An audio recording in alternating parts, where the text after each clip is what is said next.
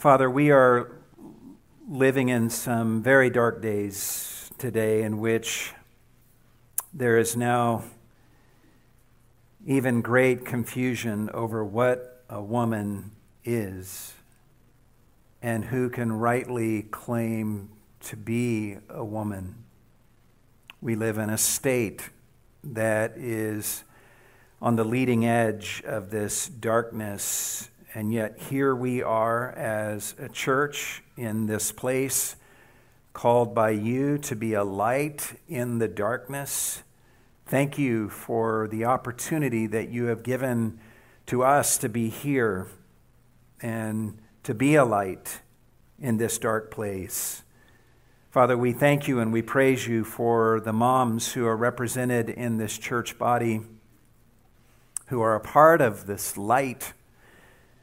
We thank you for all the work they do in caring for their children and in molding the children who are in their home. Some of these moms, Lord, are young and others are older. Some have young children in the home and some have older children who are out of the home. Some of these moms have grandchildren, and yes, there are some with great grandchildren. Many of these moms, Lord, have husbands by their sides in their role. Some of our moms, Lord, are single moms who must labor alone in many ways. Father, we ask this morning that you would bless these moms in a very special way, and we ask that you would help them to understand how important their ministry is, how loaded with eternal significance their labor is from day to day. I pray, Lord, that you would give to each mom exactly the grace that she needs to be the kind of mother that her children need for her to be at whatever stage of life those children are at. Some of our moms, even this morning, Lord, are plagued by guilt over failures and sins of omission and sins of commission. I pray, Lord, that they would know that your blood shed at the cross provides full atonement for their every sin, and that your grace would serve as wind beneath their wings to give them lift in being the kind of woman and mom that they long to be. Help all of our moms, Lord, to mirror your image to their children. Help them by the lives that they lead and the example they set, by the things that they do and the ways that they go about relating to their children. Lord, help them through all of these means to show their children what you are like. I pray that you would use these moms, Lord, together with the dads to bring up a godly generation of men and women who will be sent forth as sharp arrows in your cause and as champions of the faith, who will shine as lights in an increasingly darkened culture, in a generation that so desperately needs to see the beauty of your image. Help us to raise a godly generation of men and women who will know their God and who will stand firm and do great exploits in the name of Jesus. We pray for those women in this room, Lord, who have a mother's heart that you have given to them, but they have no children. With this mother's heart, these women are praying that you would give to them children so that they might raise these children to love you and to serve your cause in the days to come. We trust your good providence in all things, Lord, but we ask that you would hear the lament of these sisters together with their husbands, and that you would honor their burden and that you would give to them the children that they are praying for. We thank you, Lord, for the spiritual mothers in this room who make our church so much the richer. Bless these women as they continue to share your love and your truth with all those whose lives they touch. And I pray now that you would help me to be a good brother to my sisters and to serve them well in the sermon this morning. We ask all of these things in the name of Jesus. And all God's people said, amen. Well, let me invite you to turn in your Bibles to Genesis chapter 3. Genesis chapter 3 for our time of study in the Word this morning. We're going to be looking at a number of passages of Scripture this morning, but we'll begin in Genesis 3. And the title of the message is The Place of Women in Redemption History.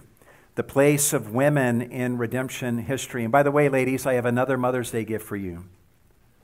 A PowerPoint. So, just for you, all right? But I want to begin the sermon today by just reading from Genesis chapter 3. And these words describe for us the fall of mankind into sin. And as I read this narrative, I want you to notice the prominent role that the first woman plays in the drama.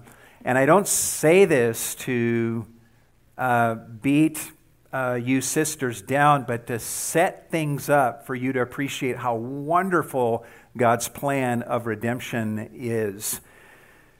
Beginning in verse 1, the text says, "Now the serpent was more crafty than any beast of the field which the Lord God had made.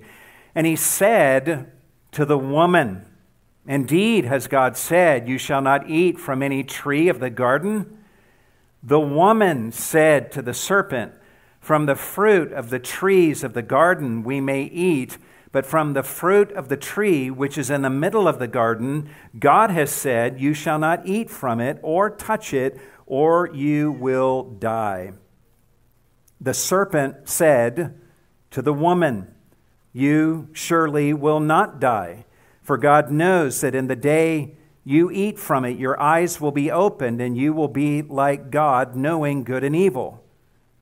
When the woman saw that the tree was good for food, and that it was a delight to the eyes, and that the tree was desirable to make one wise, she took from its fruit and ate, and she gave also to her husband with her, and he ate."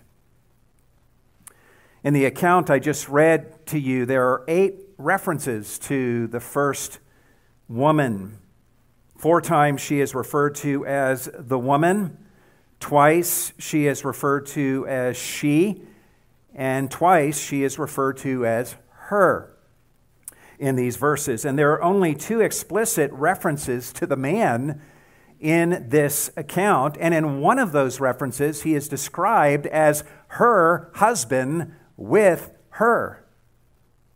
This is the tragic story of the fall of mankind into sin. And what follows in Genesis 3, if you were to read the following verses, is God confronting Adam and Eve about their sin and letting them know what life will now be like in a fallen world.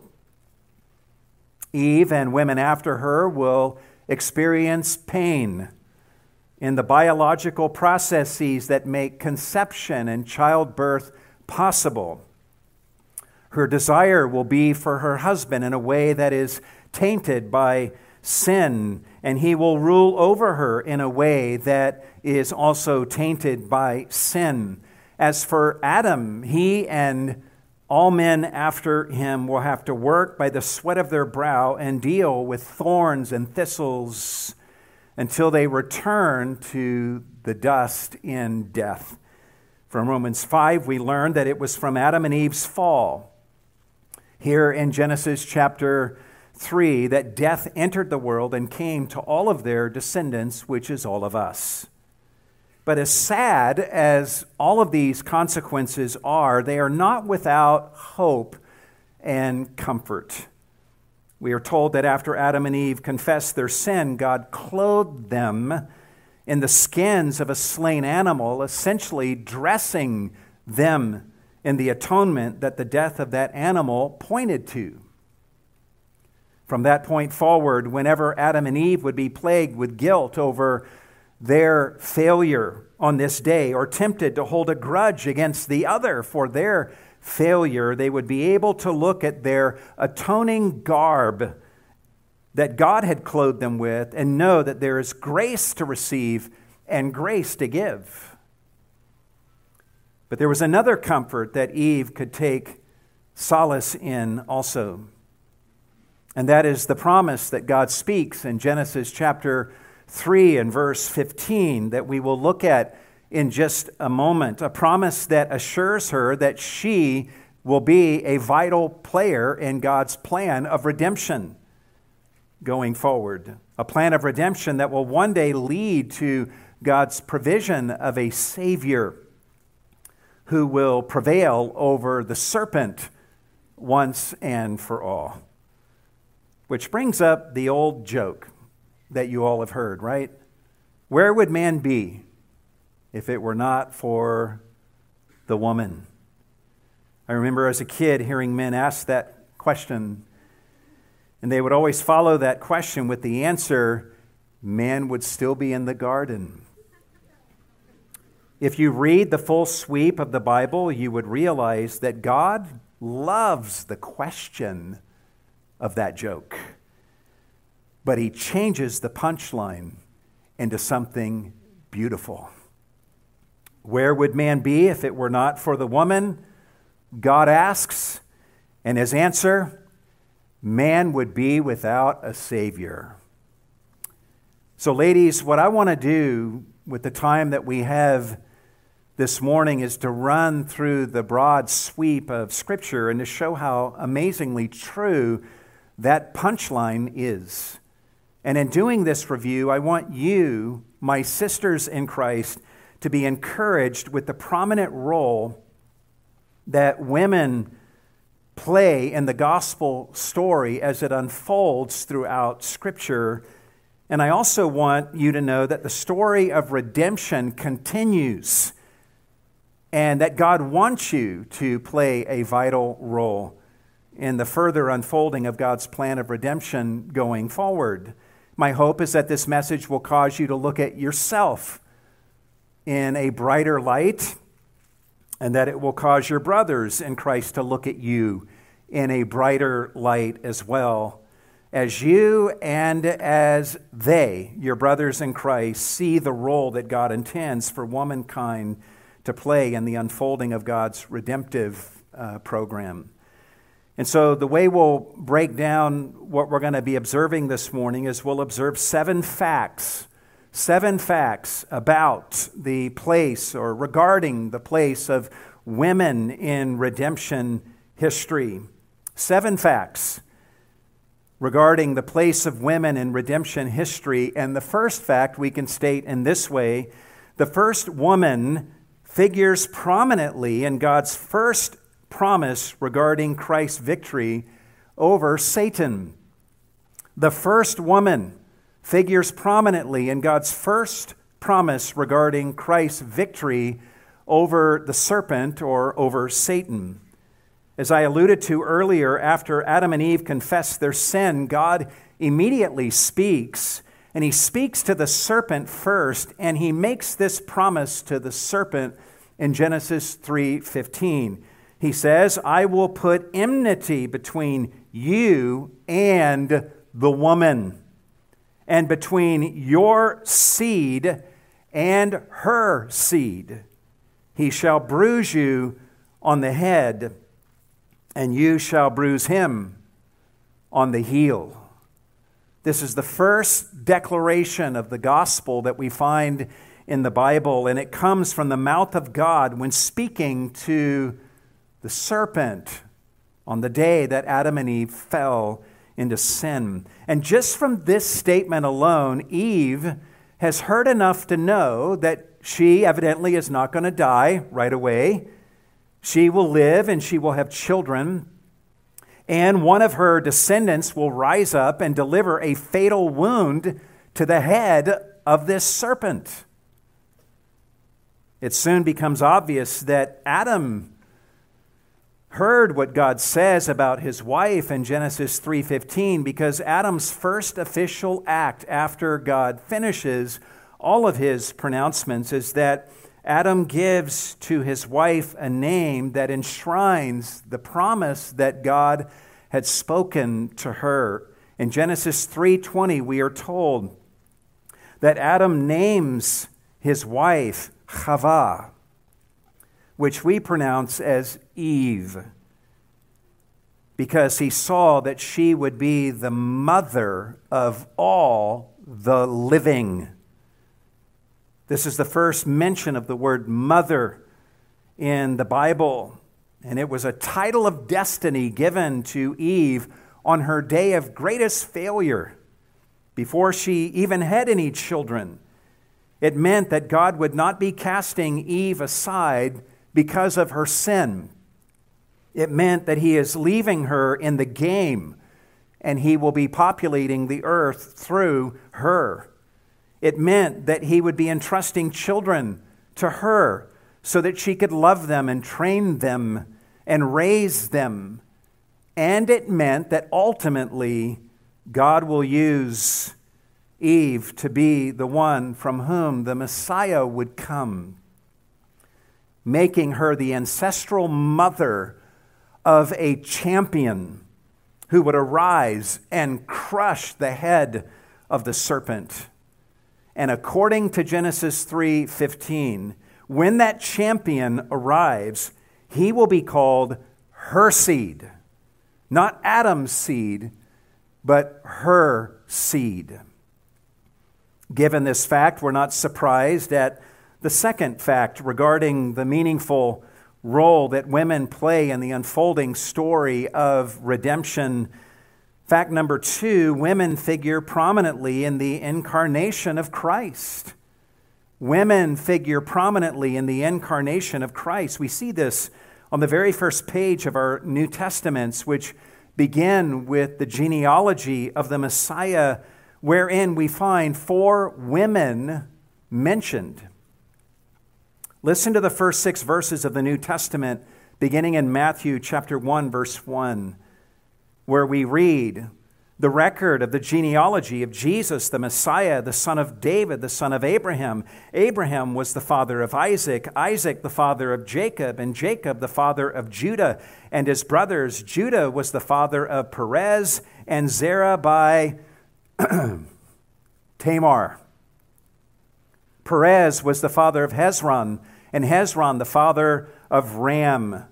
Ram was the father of Amminadab, Amminadab the father of Nahshon, Nahshon the father of Salmon. Salmon was the father of Boaz by Rahab. Boaz was the father of Obed by Ruth, and Obed the father of Jesse. Jesse was the father of David the king.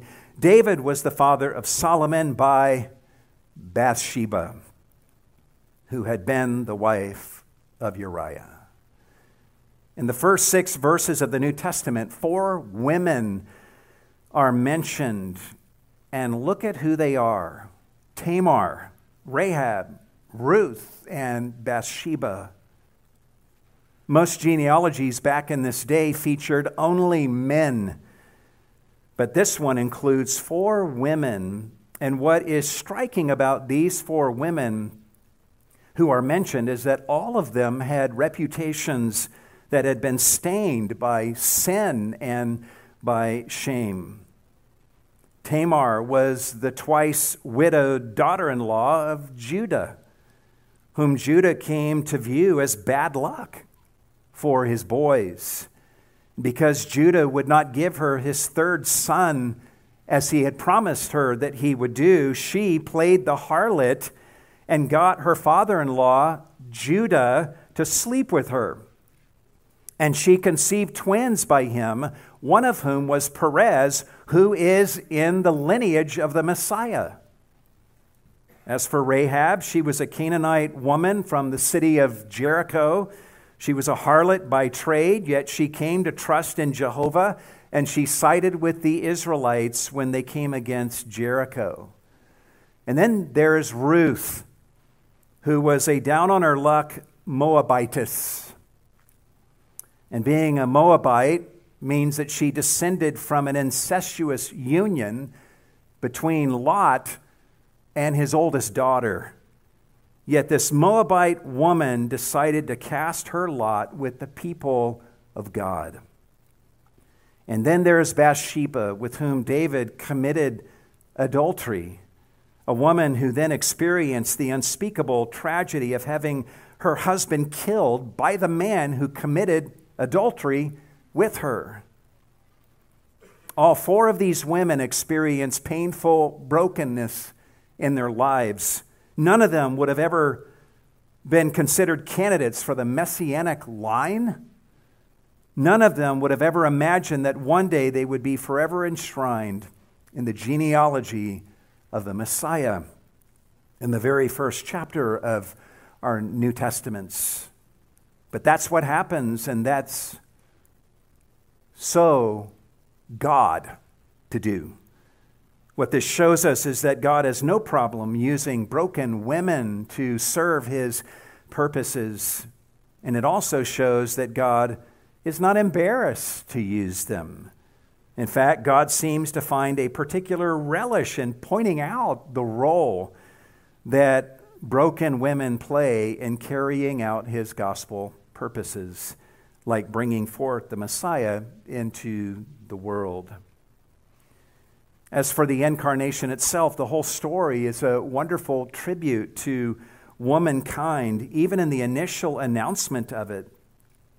Think about it. The most phenomenal announcement or the most phenomenal event in human history up to this point in time was the incarnation of Jesus Christ. When God became a man, this is a staggering event of such magnitude that God wanted Gabriel to be the one making the announcement. And to whom did Gabriel make this announcement? To a teenage girl named Mary. In Luke chapter 1, verses 32 to 35, we see the account of Gabriel coming to Mary and making this announcement to her. It's noteworthy that Gabriel did not appear to Mary's father first, nor to her fiancé first. He appeared to Mary first and tells her that the Holy Spirit will come upon her and cause her to miraculously conceive the Messiah in her womb, and that this conception will happen without the aid of any man. And that's what happened. The Holy Spirit came upon Mary, and she conceived miraculously in her womb, ultimately giving birth to the Messiah of the world.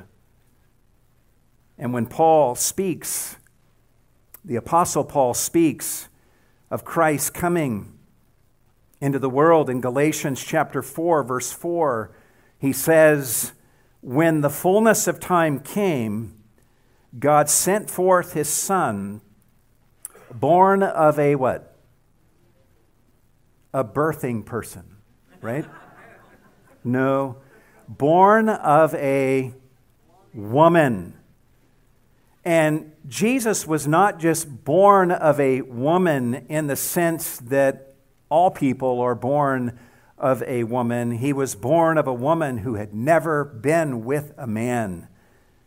In the case of Christ's birth, God uses the woman alone, and she gives birth to the Messiah. That's astounding. I love what John Stott says on this point, saying we must never forget what we owe to a woman. If Mary had not given birth to the Christ child, there would have been no salvation for anybody. No greater honor has ever been given to woman than in the calling of Mary to be the mother and the Savior of the world, unquote. To add one more element to this, when Jesus was brought to the temple when he was 40 days old, Joseph and Mary encountered an 84-year-old widow named Anna. When Anna heard Simeon speaking to Mary about Jesus, Luke chapter 2, verse 38 says, she came up and began giving thanks to God, and then continued to speak of him to all those who were looking for the redemption of Israel, thus making her one of the earliest heralds of Christ's birth to others. And the story of redemption continues from there. Jesus is born and he grows up and he begins his public ministry, and we see even more deeply the place of women in God's redemptive plan. Fact number 3, women figure meaningfully in the life and ministry of Christ. Women figure meaningfully in the life and the ministry of Christ. Throughout his ministry, we see Jesus being good to women at every turn.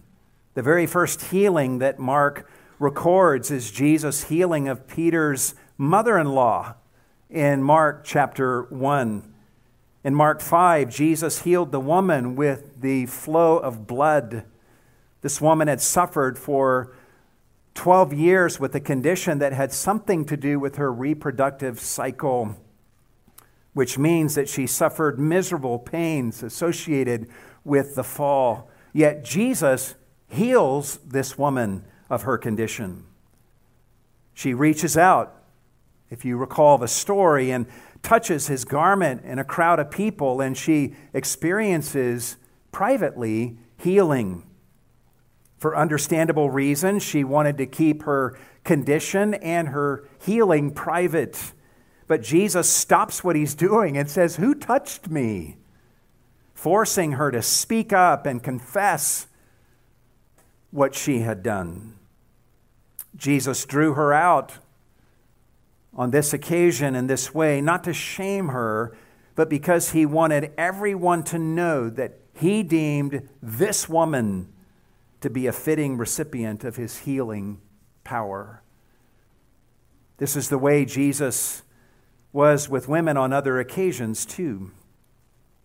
As one writer says, though many women in Jesus' day were viewed as negligible entities destined to exist on the fringes of life, Jesus takes note of them, and in one gloriously wrenching moment, he thrusts them onto center stage in the drama of redemption, with the spotlights of eternity beaming down on them, and he immortalizes them in sacred history, unquote. That's what Jesus did with this woman, and she's not the only one. In Mark 5, Jesus raises Jairus' little daughter from the dead. In Matthew 15, Jesus heals the Canaanite woman's daughter. In John 4, Jesus talks face to face with the Samaritan woman at the well, something that no Jewish rabbi would ever do. In Luke 7, verses 11 through 17, Jesus sees a widowed woman weeping over her only son who had died. And Jesus, we're told, felt compassion for her and said to her, "Do not weep." And then Jesus raises her son from the dead. And then according to Luke chapter 7, verse 15, and I quote, Jesus gave him back to his mother. In Luke 7, Jesus is reclining at the home of Simon the Pharisee, and a woman of shady reputation comes in and begins to anoint Jesus to anoint his feet with her hair and with her tears. And amazingly, Jesus does not push this woman away, but receives her expression of gratitude and affection. And Simon and the others in the room are critical of Jesus, thinking that if Jesus knew the real truth about this woman, he would not let her even so much as touch him. But Jesus defends the woman's right to express her love for him in this way and speaks kindly to her. In Luke 10, Jesus allowed Mary to sit at his feet with the men and listened to his teaching. He defended her right to do so even when Martha tried to tell Mary that her place was not at Jesus' feet, but in the kitchen. In Luke chapter 13, verses 10 through 17, Jesus sees a woman who had been crippled by a spirit for 18 years, and he called out to the woman and said, "Woman, you are freed from your sickness." And the Jews criticized Jesus for healing this woman on the Sabbath day, but Jesus says in verse 16, "This woman, a daughter of Abraham as she is, should she not have been released from this bond on the Sabbath day?" Throughout his ministry, Jesus allowed women to travel with him, which again is something that no other rabbi would ever do. We learn in Mark chapter 15, verses 40 and 41, that when Jesus was in Galilee, some women, Mary Magdalene and Mary, the mother of James the Less, and Joseph, and Salome used to follow him and minister to him. And we learn in Mark 15:41 that when Jesus made his final trek to Jerusalem, there were many other women who came up with him to Jerusalem. Jesus loved women in the noblest and the best of ways, and he did good to them at every turn. And perhaps even more notably, he received ministry from them and considered their ministry valuable.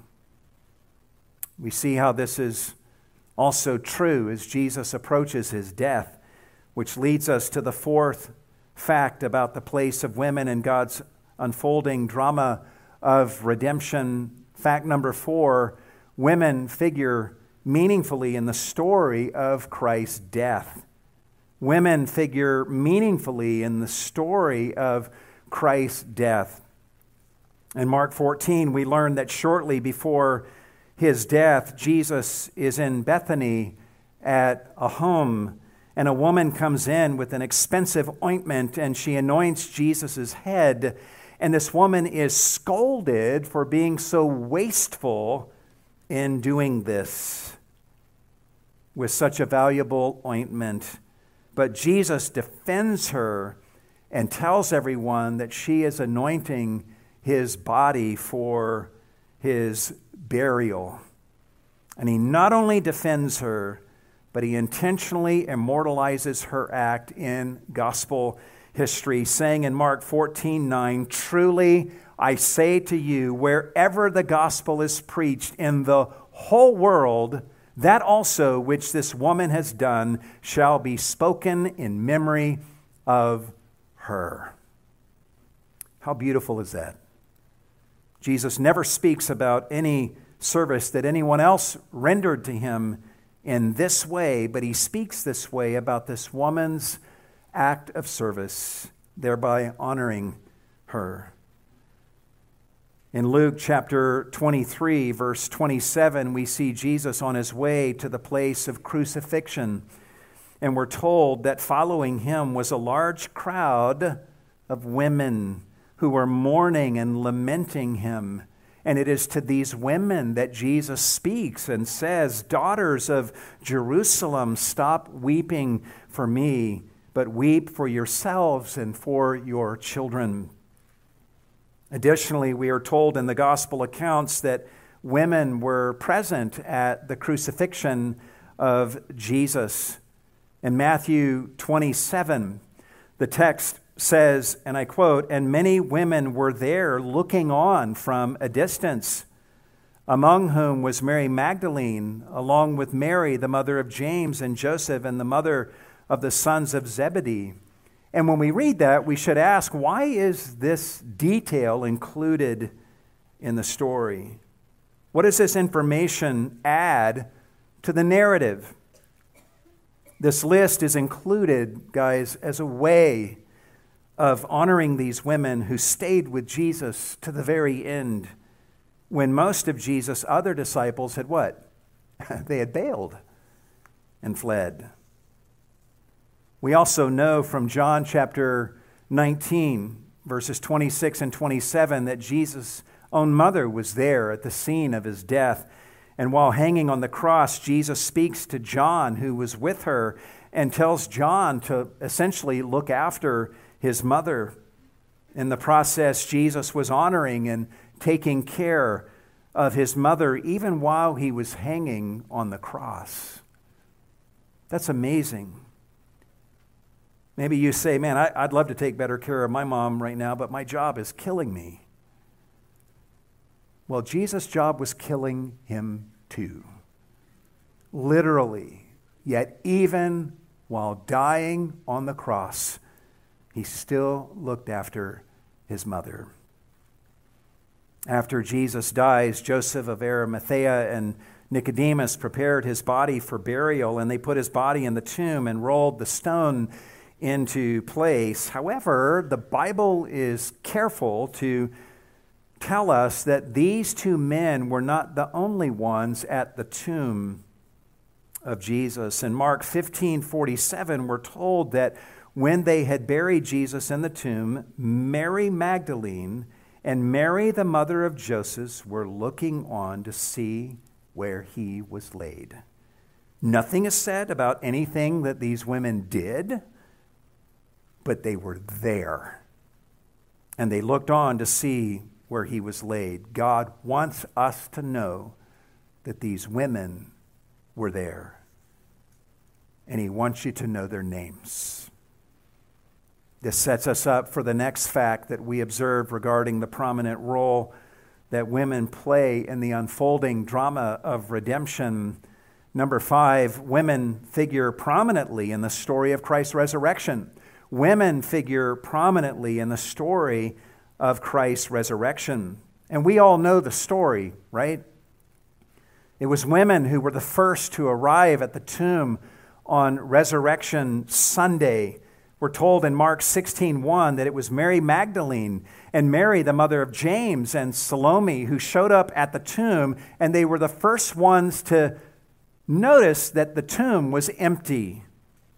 Not only that, they were the only ones to see an angel at the tomb who spoke to them and told them that Jesus had risen from the dead.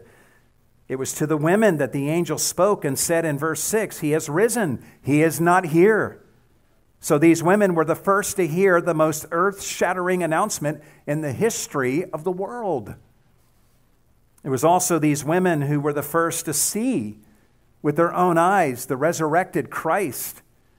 In Matthew chapter 28, verse 9, we're told that as the women left the tomb, Jesus met them and greeted them, and they came up and took hold of his feet and worshiped him.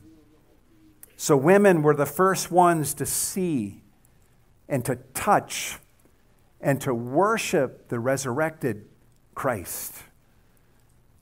We also see in the resurrection narrative that women were actually the first officially commissioned messengers of the resurrection to others. In Matthew 28, verse 7, the angel says to the women, "Go quickly and tell his disciples that he has risen from the dead." When Jesus meets up with them as they are on their way, in Matthew 28:10, Jesus tells them, "Go and take word to my brethren to leave for Galilee, and there they will see me." He entrusts them with his word to deliver to them. So these women were doubly commissioned by the angel and by Jesus to be the messengers of his resurrection to Jesus' disciples. The symmetry of all of this in connection with Genesis 3 is staggering to imagine. Thousands of years earlier, a woman was in the garden and she heard the serpent say, "Yea, has God said?" And here, thousands of years later, in another garden, these women hear an angel say, "He is not here, but he has risen just as he said."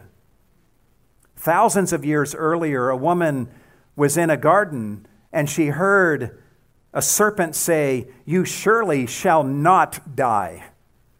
And here, thousands of years later, in another garden, these women hear an angel say, "Why do you seek the living among the dead? He is not here, but he is risen." Thousands of years earlier, a woman in a garden was influenced to go and tell her husband lies about a forbidden fruit, and she prevailed and got him to eat of this fruit. He was all too ready to follow her and eat it. And now here, thousands of years later, these women are being told to go and tell the truth that Jesus had risen from the dead. And when they do share that truth with Jesus' disciples, the men refused to believe the truth and, in fact, viewed the words of these women as nonsense. This actually raises another point that apologists often speak about. If the story of the resurrection were made up, if it were a fabrication, no one would have ever written the story this way, right? If people in the first century wanted to make up a story about a resurrected Savior and they really wanted people to believe their story, they would never make up a story in which women were the first eyewitnesses to that event. And especially have one of those female eyewitnesses be someone who was once possessed by 7 demons. That's Mary Magdalene. In the first century, women were not even eligible to testify in a Jewish court of law. Josephus, the Jewish historian, said, even if multiple women give testimony to something, you cannot trust their testimony. Even Jesus' disciples didn't believe what the women were sharing with them. This was seized upon by ancient critics of Christianity. Celsus was a 2nd century philosopher who argued strenuously against Christianity, and he made several arguments against the truthfulness of the Christian faith. And one of his arguments was that one of the supposed witnesses of the resurrection was Mary Magdalene, whom he describes as a hysterical female. So why did God set it up this way? In such a way that women are the first eyewitnesses and messengers of the resurrection? Well, part of the reason is obviously that He wants women involved in His story. But part of the reason is that God is providing a counterpoint to the stigma on womankind that goes back to Genesis 3. In fact, listen to what Gregory of Nyssa said on this point. He was a bishop of Cappadocia who lived in the late 300s AD. These are very ancient words from a church father. And he says this, and I quote, "For since, as the apostle tells us, the woman being deceived fell into transgression and was by her disobedience foremost in the revolt against God, for this reason she is the first to witness the resurrection. Indeed, by making herself at the beginning a minister and advocate to her husband of the counsels of the serpent, she brought into human life the beginnings of evil and its train of consequences. Therefore, by ministering to Christ's disciples the words of Him who slew the rebel dragon, she might become to men the guide of faith, whereby the first proclamation of death is annulled." Unquote. I love that. Rather than leaving women on the bench because of Eve's failures, Jesus is handing the ball to these women and having them involved in a big play. asking them to play a heroic role in delivering the news to the men about his resurrection from the dead.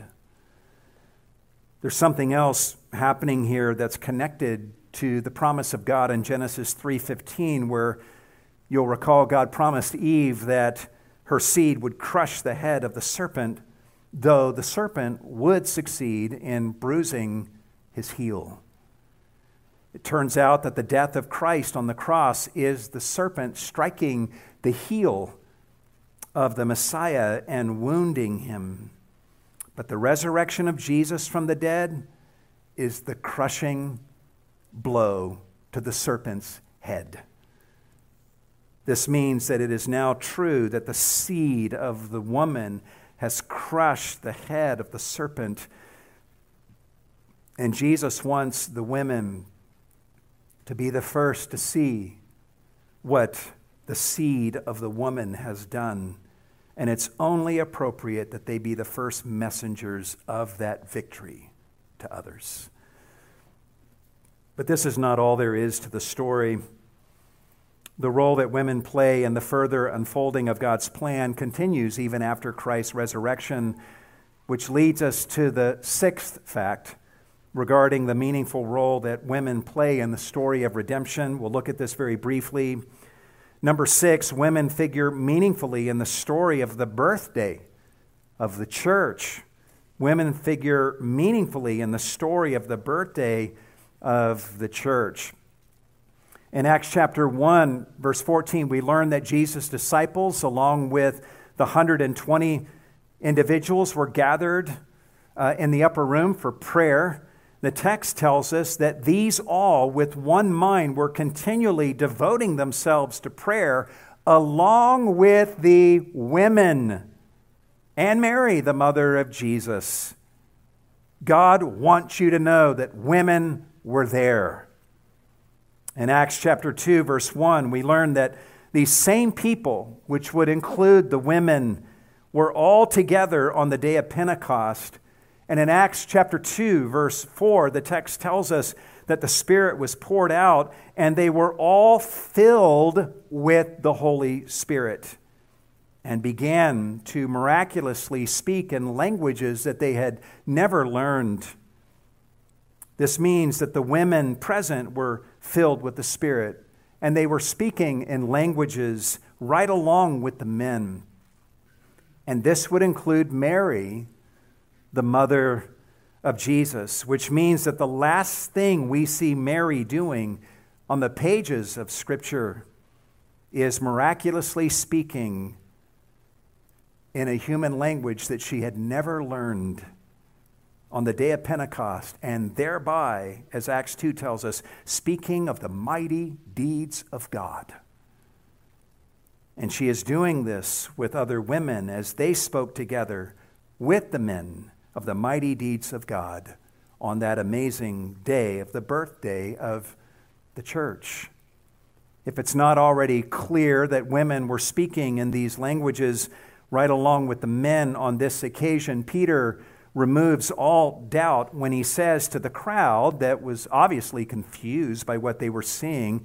And in Acts chapter 2, beginning in verse 16, Peter says, "This, what you're looking at, this is what was spoken of through the prophet Joel. And it shall be in the last days, God says, that I will pour forth of my Spirit on all mankind. Your sons and daughters shall prophesy, and your young men shall see visions, and your old men shall dream dreams. Even on my bondslaves, both men and women, I will in those days pour forth of my Spirit." Let me throw one more point in regarding the place of women in God's plan of redemption. Some of this overlaps with what we have seen, but let's treat this separately. Women figure prominently in the story of the early spread of the gospel. Women figure prominently in the story of the early spread of the gospel. Who was the first Samaritan convert to Christ recorded in the Gospels? It was a woman, the Samaritan woman of John 4. Jesus engaged her in conversation at the well, and she believed in him. And then she went to the city, and she told the people of the city, "Come, see a man who told me all the things that I have done." And the people of the city came out, and many believed in Christ. And it all started with a broken woman with a history of failed marriages. Christ saved her and then picked her up in his mighty hand and wielded her as a powerful instrument to reach others for him. Who was the first Gentile to place their faith in Jesus in the New Testament? Was it Cornelius in Acts 10? Was it the Ethiopian eunuch of Acts 8? Nope. It was a Syrophoenician woman who came to Jesus in Matthew 15. And she verbally sparred and wrestled with Jesus to heal her demon-possessed daughter. And Jesus eventually grants her wish, but he marveled at her faith, and he said to her in Matthew 15:28, "Oh, woman, your faith is great." Who was the first known convert to Christ on the European continent beyond the Aegean Sea? It was a woman named Lydia. And the story of her conversion is actually amazing when you understand the context. When Paul and his companions were on the eastern side of the Aegean Sea in Troas, they were trying to figure out, where does the Lord want us to go next? And they didn't know, so they were there in Troas waiting for direction. And it was during that time that Paul had a dream in which, in Acts 16:9, he saw a man of Macedonia saying to him, "Come over to Macedonia and help us." So Paul perceived that God wanted him to go into Macedonia to preach the gospel to them, meaning to this man and those whom this man was speaking for. And so Paul has this vision. He then leaves across the sea to go to Macedonia, and he probably went into Macedonia with his eyes peeled, looking for the man that he saw in the vision, right? That's what I would have done. Where's this guy who showed up in this vision? However, Paul comes into Macedonia, and guess what he finds? He doesn't find that man. Instead, he finds a group of women who had assembled by the riverside in Philippi. And you know what Paul and his companions did? In Acts 16, verse 13, Luke says, "We sat down and began speaking to the women who had assembled." And then we learn of the very first convert in Acts 16:14, where we are told that a woman named Lydia was listening, and the Lord opened her heart to respond to the things spoken by Paul. That's how the church in Macedonia got started, with the conversion of a woman. And God saw to it that forever thereafter, whenever the story of the founding of this church would be recounted, the conversion of Lydia would always be enshrined in the telling of that story. We are out of time, but if we had more time, we could have talked about a number of other women in the Old Testament. We could have waded into the epistles of the New Testament and talked about Priscilla and Phoebe and Lois and Eunice and Euodia and Syntyche. We could have talked about 1 Peter 3, where Peter talks about husbands being won to faith by the behavior of their wives. whose behavior is so powerful that they win their husbands without a word. We could have looked in 1 Peter 3 to see where husbands are called to honor their wives as fellow heirs of the grace of eternal life. And there are other passages we could look at as well if we had the time. But I think for this morning we have seen enough. Sisters in Christ, don't ever sell yourself short. Don't ever think that God does not want to fully lavish upon you the blessings of salvation. Don't ever think that God isn't interested in saving you and using you to accomplish mighty things in the unfolding story of redemption. And don't ever think that you're too broken to be saved by Him, too broken to be used by Him. If God can use Tamar and Bathsheba and Rahab and Ruth, He can use you if you would simply surrender to His love and let Him use you.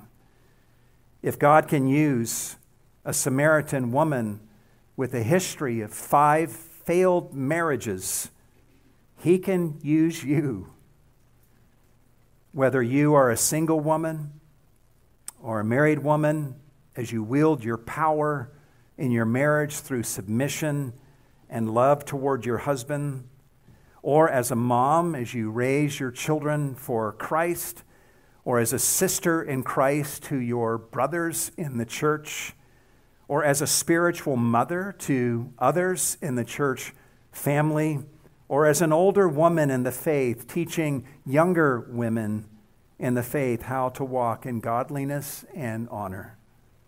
Whatever your role, God wants you to loom large in the unfolding drama of redemption, a drama that continues to this day. If you are a woman who has believed in Jesus, you are a daughter of Abraham and a precious daughter of God. And so I urge you to hold your chin high, dear sisters, and walk tall as the precious daughters of God that you are. And know that there are 1,000 ways, both big and small, that God wants to use you in His unfolding drama of redemption. When the story of redemption reaches its culmination, yes, Eve's failure in the garden will be remembered, but it will be remembered merely as the prelude to a most amazing story of redemption and love and grace, a story in which women loom large as strategic players in the drama of redemption. So freshly reminded of all that we have looked at this morning, ladies, we men who are here, we salute you. We honor you. We celebrate you. With gratefulness toward God, we thank you, womankind, for giving us the Messiah. And we thank you for all you do in serving Christ's purposes and making our lives so much richer than they would otherwise be. And may God help us as men to love you and to serve you and to serve alongside of you in all the ways that you are entitled to as daughters of Abraham and precious daughters of God. Let's pray together.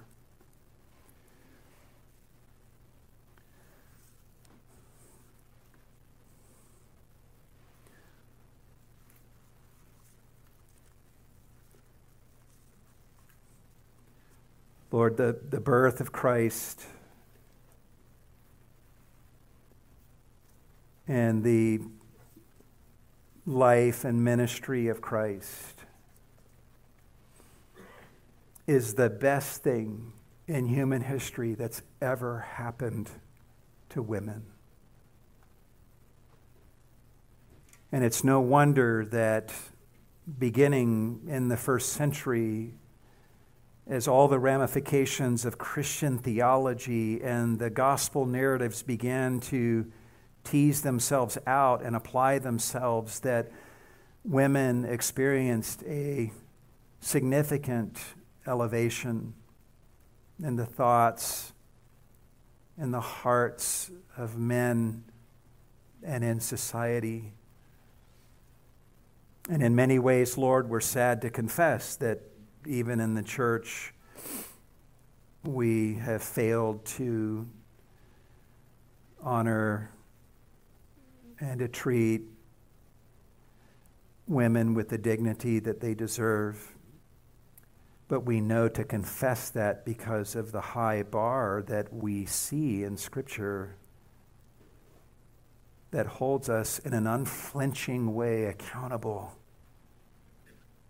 to honor our sisters as fellow heirs of the grace of eternal life. I pray that if there's anyone here this morning, Lord, that has never put their trust in you, be they a man or a woman, that they would come running to you as they see your beautiful ways and the beauty of your person as Lord and Savior to all people, including men and women who've been broken by sin. No one in this room is too broken for you. Draw them to yourself and save them and enable them to call upon your name for salvation and lavish your grace upon them. And then help us, as I prayed at the outset, Lord, as a church of men and women and brothers and sisters, spiritual fathers and mothers, boys and girls, a community of faith, laboring together, learning together, serving together. Help us to be the light that you have called us to be. And as people observe our unity as brothers and sisters, that they would know we are truly disciples of you. And they would know,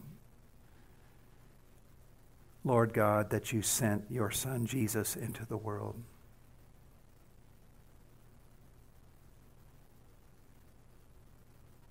We ask all of these things, Lord, in the precious name of Jesus,